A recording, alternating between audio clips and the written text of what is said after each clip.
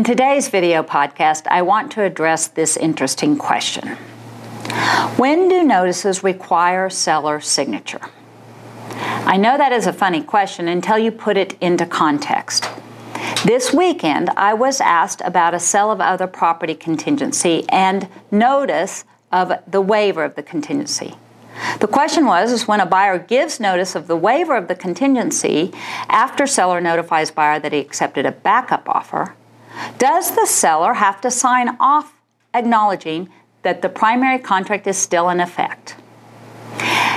As to another notice, like written notice, that a buyer was unable to get buyer approval, or notice that lender did not approve the property, which has to be accompanied, of course, by a copy of the statement of denial from the lender, does the seller have to sign off acknowledging that notice and termination of the contract? The answer to the question depends on what the notice is doing.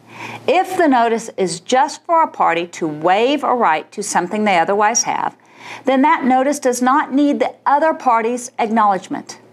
The party can waive that notice, and that decision is a unilateral decision.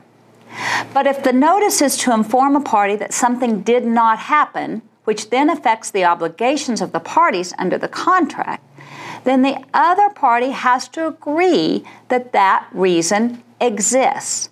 What is claimed as not happening does, in fact, have to be agreed to by the parties. As explained in previous video podcasts, if a reason has to exist for the parties to terminate their obligations under the contract, then before the contract will be deemed terminated by the title company, both parties are going to have to agree that that reason does in fact exist.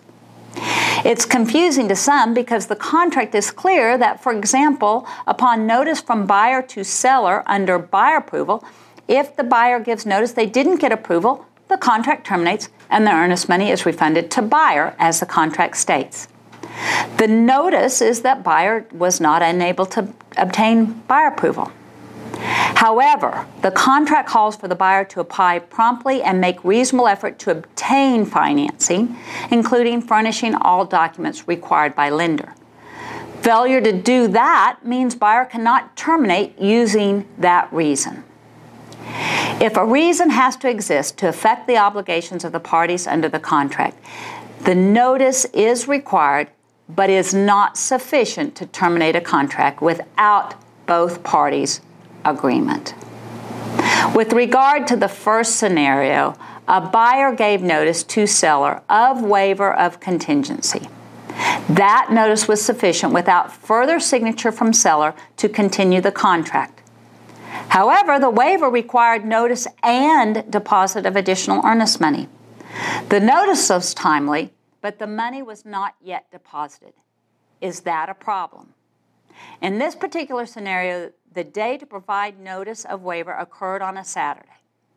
Because deposit to escrow agent was not possible until Monday, the buyer's notice and deposit on next business day is sufficient to maintain primary position. I hope this video podcast is helpful, and I hope to see you at the Allegiance closing table soon. Thank you.